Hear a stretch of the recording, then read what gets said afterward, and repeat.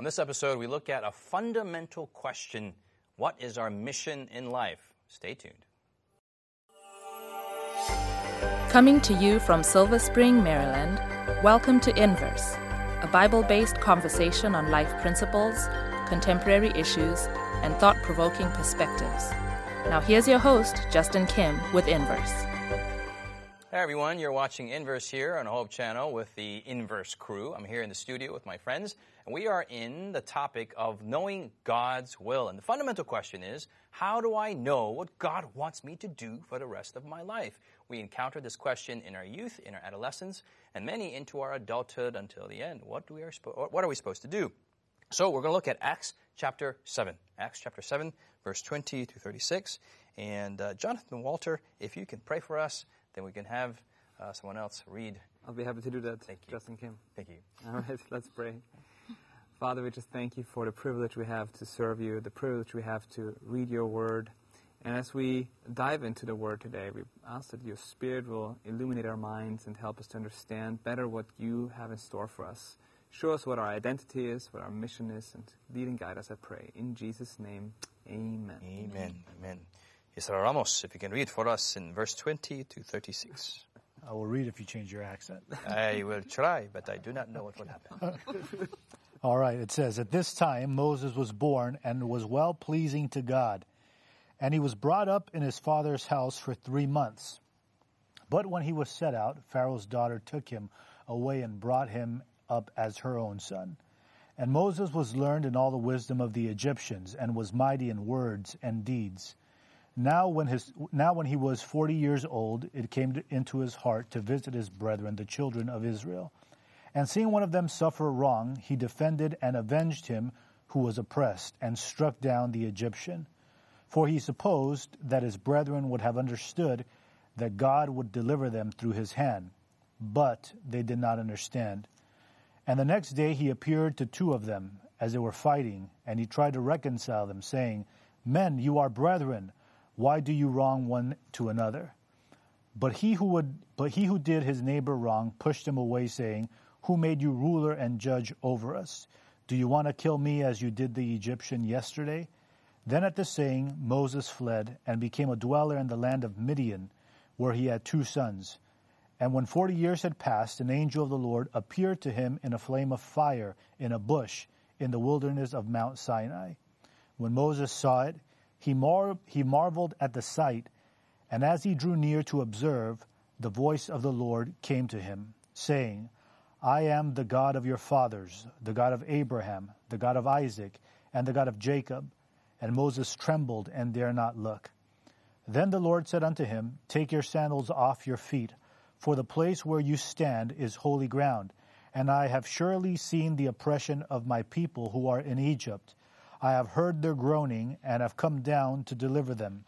And now come, I will send you to Egypt.' This Moses, whom they rejected, saying, 'Who made you ruler and judge?' is the one that God sent to be a ruler and deliverer by the hand of the angel who appeared to him in the bush. He brought them out after he had shown wonders and signs in the land of Egypt, and in the Red Sea, and in the wilderness 40 years. Okay, thank you. This is a long passage, but a good passage. We could have read a longer passages in Exodus, but who is speaking here? I believe it's Stephen, yes? Mm-hmm. Stephen does summarize the narrative pretty well in Acts chapter 7. And so, Sikhu, before we get into the text, can you kind of give us a review? What have we covered thus far in this segment on will of God, God's will? We've talked about how is it that you can know God's will, and the foundational, the most basic thing that you point to is God's word itself. Yeah.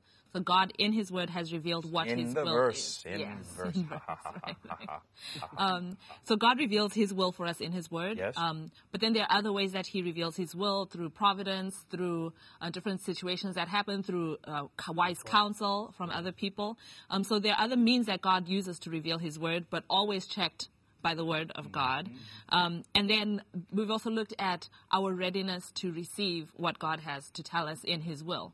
So it's not just God telling us what His will is, but are we willing to receive what He has to tell us? Yeah. Often God is telling us exactly what to do, but sometimes in the cloudiness of our minds and our hearts. We're like, don't get anything. So the generic, the classic question is, how do I know what God wants me to do? I mean, isn't this a question that you all have asked God at a certain point, or maybe you've heard of other people ask? And how do you answer it? How do you answer this, Jonathan? You know, I remember I was on an island about 10 years ago, 11 years ago, and I was asking that question for many months, praying, God, what do you want me to do? What do you want me to do? And I remember like looking for signs and trying to say, Lord, I remember losing my glasses in the water through some waves. And I was like, Lord, if the glasses reappear, then I will do this. Okay. And they did not reappear, and I was like, this is getting ridiculous. So I just stopped looking for signs, and I asked God to just reveal it to me. And there was a process that took place of many months of just spending time with God in the Word, still not knowing what He wanted me to do, until it came to that final point where God gave me a realization, to ask a very simple question. What do you want to do with your life?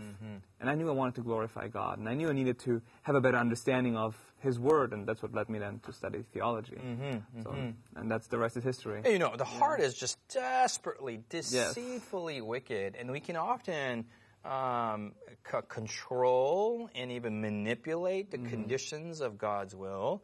Lord, if you want me to marry this person, they should appear to me at 3 o'clock and 3:02 in the morning, and if it's not, it must be not your will. And the glasses didn't pop up, then it's not. Or we look into meaning on all these coincidences. Sometimes, in a very few instances, that is true when confirmed by the Word. Right. But often we construct all these scenarios. How do you know? Well, from the life of Moses that we just studied right now, we discover that Moses' future or his calling in life was to a large degree dependent on his understanding of himself and his past. And that's critical, I think, when it comes to the understanding of what God's will is for our lives in terms of a calling or a profession, right? So Moses, he had in his mind an understanding of the deliverance of Israel. And based on his own understanding, he thought, I'm a military person, I'm a military expert, I'm a general, I've understood the ins and outs of Egypt, and so God must be preparing me to deliver the children of Israel through military force. And so he's exhibiting this kind of force and this kind of worldview as he's, slaying the Egyptian who is causing this Israelite to suffer. And so God had to take him away into the wilderness for 40 years and to re-educate him and to remind him of what his lineage was and where he came from, and through this, create a new future for him in terms of what his calling was. For me, it's important, and I tell this to the young ministers that I come in contact with from time to time. You cannot be a minister of the gospel if you first do not understand who you are and where you come from. A lot of times, whenever I'm ministering to someone and they give me the privilege of helping them through a specific challenge that they're going through in their lives. If I'm not aware of who I am and what my past is and where I come from, it's easy for me to judge. Like, man, this person, why don't you just get your act together? Why don't you just kind of, strengthen yourself and go through this challenge? And so understanding who I am is critical for God to use me in any way, shape, or form. So I think that in the life of Moses, we understand it's impossible to fulfill a mission if we first do not understand what our identity is. Go to verse 22 of what we just read. Moses was learned in all the wisdom of the Egyptians and was mighty in words and deeds. So he grew up, he was born as an Israelite.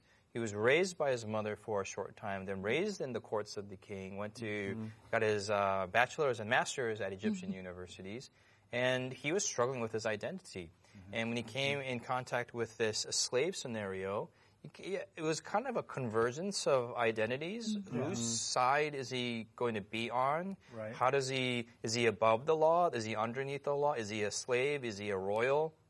What culture is he? I mean, this was probably a very confusing time for him. He's got a conflicted identity. He's an Israelite, yet he's using Egyptian means to deliver Israel. Right. And so here there's a conflict of identity. He doesn't, he doesn't know who he really is. And maybe he's learned, from a young child, hey, you are to deliver the Israelites, but maybe from Egypt. I mean, it's just confusion going on here. What happens? Sikhu? Well, I was going to say too, he's probably got this internal conflict that's happening, but it's also that he expected that other people would understand things about him that they necessarily wouldn't. Because it says, he supposed in verse 25, for he supposed, the reason he acted that way, he supposed that his brethren would have understood that God would deliver them by his hand, but they did not understand. So he actually had a sense of God. There were miraculous circumstances that led to him being alive, because he was born at a time when all the male children were being killed, and he was miraculously saved, right? His parents go to great lengths to make sure that he is safe, and then God steps in and intervenes, so he's raised in the house of the king. I mean, the beginning of his life testified to God had a very special calling on his life, and he had an understanding of that, and he assumed that other people understood what he was called to and who he was meant to be. And sometimes, we can get caught up in, we need to be validated by other people too. There's the internal struggle, but we're looking for validation externally for what we believe that God is calling us to. And that may not come because they may not understand what God's calling is on our life. I was just thinking he also was born in a generation where the rest of his peers were wiped out. Yeah. So he's got no one of his equal age around. So he's looking for validation. He's got insecurity, validation from maybe an older generation or maybe the newer generation, and it's kind of a lot of conflict. What is required at the end of the day is a connection with his faith, and we find that in verse 31 and 32, that Moses has an encounter with God. And in verse 32, notice what God says to him. He says, I am the God of your fathers, the God of Abraham, the God of Isaac, and the God of Jacob. And Moses trembled and dare not look. Now you have here a reference that goes back to the element of his fathers. What made his fathers different from the people that, from their generations? What made them different was this element of faith, right? Abraham was a man, had to become a man of faith. Israel had to become a man of faith, or Jacob, and so did Isaac. And so now you have this retracing of your steps, not to, like Moses, your existence doesn't begin with you as the child of an immigrant in Egypt. You have a history that far surpasses that. And so your identity is not found in the day that you're born, but it's instead discovered as you discover the faith of your fathers, right? The faith of your past. And this is what establishes Moses to be able to deliver Israel. I love that because what he was struggling with, who am I, right? And way he finds who he is actually when he has an encounter with God. And this sense of identity and knowing who you are, it can't come from, where I was born, or because there'll always be conflicts where that is concerned. Right. But in an encounter with God, that's where he found his true sense of identity. And then that is what gives strength to his mission. And without that, before that experience, he was like spinning wheels in trying to accomplish this thing that he thought was his mission in life. The Bible greats always had an opportunity to argue with God. When we come back after the break, we're going to look at Moses' argument and conversation with God with 5 questions. Has Inverse been a blessing to you? Do you have questions, comments, or feedback you'd like to leave us? Find us on social media by searching Inverse Bible on Facebook, Twitter, Instagram, or YouTube. While there, join us, like us, heart us, thumbs up us. Our handle again is Inverse Bible, no spaces. Now, back to the discussion. Hey, welcome back. We're back, yeah? Okay, we're going to go to Exodus chapter 3 and look at this argument. And, the Jewish greats really, they argued with God. You have Job who's arguing with God, Abraham arguing with God, who? Habakkuk. Habakkuk. Is that right? No, I'm sure that's not the next person I was thinking, but he's arguing with God. And so often we're kind of a little more reluctant to argue with God, or we don't even want that conversation to exist at all. But the Lord almost honors, like, hey, let's talk. So this is found in Exodus chapter 3. And Exodus chapter 3 really is a reflection on all of us, especially with the Gen X, Millennial, and Gen Z cultures coming up. We are all third culture here, yeah? I mean, most of the people around this table, we're American, but we're American /something, hybrid something with married people to something of something else, right? we won't go around the table to who we're married to, but we are all from one country going to another country, and especially in this culture with social media, we have identity dysplasia. We don't know who we are. We got the external, internal, different cultures. We're all confused. And in the midst of that, we're asking, what does the Lord want me to do? So the lesson is very apropos. We need to know who we are. It gives us direction for our mission in life. So to chapter 3 of Exodus, we see the burning bush happening, and then he starts the conversation in verse 10. Verse 10. Jonathan, can you read for us? Sure. Come now, therefore, and I will send you to Pharaoh, that you may bring my people, the children of Israel, out of Egypt. Okay, clearly the mission has been laid down, and he should have said, yes, Lord, and go. But no, we have a longer chapter than that. Right. So verse 11, Sikhu. But Moses said to God, who am I that I should go to Pharaoh, and that I should bring the children of Israel out of Egypt? Okay, so this is what the lesson's coming out with, where he doesn't know who he is. Yeah. Right. What's deeper with that question? Who am I? What are the underlying issues with that concern that he has? He doesn't feel qualified to fulfill the mission that God has asked him to do, and I think the reason why he doesn't feel qualified is because he's looking at himself. Well, it's in direct contrast to what we saw earlier in our reading, that he felt very qualified early on when he was 40 and fighting against that Egyptian. Yeah. And now he, after another 40 years in the desert, he's realizing that he is not qualified, which is the qualification to be called by God. And what's fascinating, though, too, is that this question, like, who am I that I should do this? That's a question that was asked of him when he was trying to intervene in that. Yeah, they were like, who made you a prince and a ruler, right? And later on, at that point, he felt like, well, I'm Moses, and God needed to take him out of that and help him realize who he really was. And now he's asking that question, but who am I, to do this? In many ways, God had to have Moses unlearn those things and relearn some sheep tactics instead in the wilderness. Yeah, no, what's awesome and amazing about the life of Moses is that Moses was preparing on his own. He was preparing to deliver the children of Israel, which was God's mission for them. But he thought that his military training was going to do that. And so he's thinking to himself, I'm perfect for this. I'm a general. I know military tactics. I know how to maneuver an army and so forth. And by the way, the best army in the world at that time. Yeah. But what he was not aware of was the fact that God is looking down from heaven and saying, the only problem is, Moses, you're not leading a military. You're not leading a military out of Israel. You're going to lead animals out of Israel. You're going to lead little children, little children out of Egypt. People. You're going to lead people. You're going to lead a multitude, not an army. Troops, And so actually what you need more than military training is you need the training of a shepherd.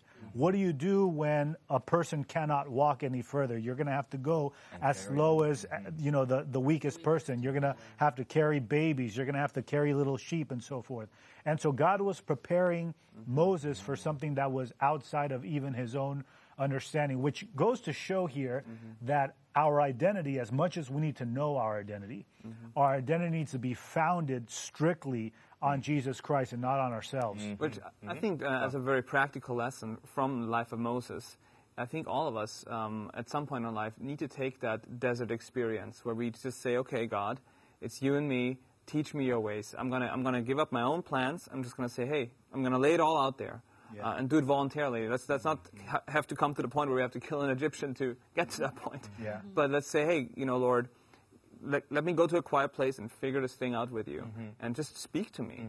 Just voluntarily throw ourselves into that burning bush experience, so to say. I think the insightful thing is when we're trying to find ourselves, which is the modern, thing. Right. I'm going to go find myself. I'm going to go to Australia and find myself, as if myself is gone. I got to go find the Marshall Islands on some island, make my hair grow long, and take pictures of myself. I mean, it's not finding yourself.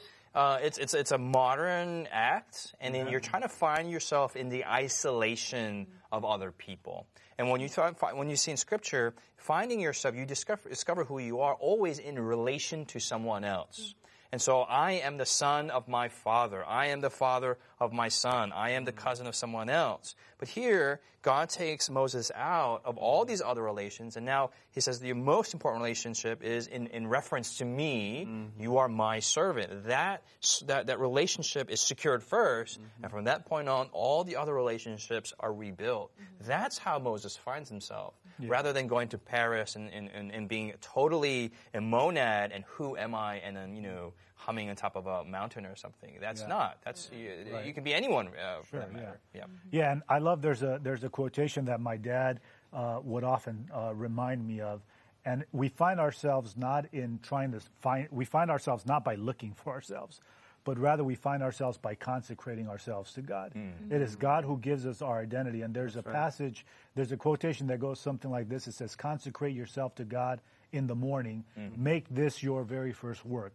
And then it says, "Let your prayer be, use me, O God, as, take me, O God, as wholly yours, and use me today in your service. Abide with me and let all my work be wrought in you." And this is something that happens daily. So the mission of life, the mission in the life of an individual is not accomplished by a one-time, you come to God, you discover who you are, all of a sudden Moses is going to be the Prince of Egypt like the cartoon. That's not, that's not how it works, right? It's like the discovery of self is something that takes place every day, just like the discovery of mission has to take place every day, because the mission that God gives us, as much as we would love to romanticize it, the mission that God gives us is not a grand vision, but it's a vision that is given to us daily, as much as, or in the same manner as our daily bread is given, so our daily purpose in life is given. And there's something here in this lesson that was brought out. I see us being faithful in the small things, and as you progress, those small things get bigger and bigger and bigger. Right. And here, Sikhu mentioned something in the lesson book that really, really struck me, and that is that if we're aware of the reality that tomorrow's not promised, then the severity of today would have a stronger impact. And the problem is, in life, we think about a mission as something grand rather than something small yet critical in today. This is why we really need that daily experience, the burning bush experience, where we reflect with God and say, Lord, what is your plan for me for today? And that was You're speaking of, just to clarify, you're speaking of devotion. Yeah, devotional life. I'm not talking go to find a burning bush. No, sorry, but that's why I just want to spend time in the Word. That was don't start any fires, please. Don't start any fires. That was Jesus' experience too, and Jesus is, the representation of God on earth, right? But every single day he would come to God, it'd make it his first work to connect with God. And he knew the quote grand mission, but he would still come to God on a daily basis, to find that connection and make sure that he was connected with God. Also to ensure that he is carrying out his mission in everything that he does throughout his day. So I think sometimes we can get caught up in the, what is God's will for my life? Is it his will for me to eat breakfast? Is it his will for me to wear these shoes? And we can it's not that kind of nitty-gritty. Yes. But it's the kind of nitty-gritty where I want to commit myself to you today to do what your service is, whatever that may be today. Right. And then... And your trajectory is set. Your trajectory being set, you don't have to come to him about every minute, do I wash my hands after I use the bathroom, Lord? Yes, wash your hands. Okay. Yeah. Amen. Yes. Please wash your hands out there. Clean hands, good hands. Yes.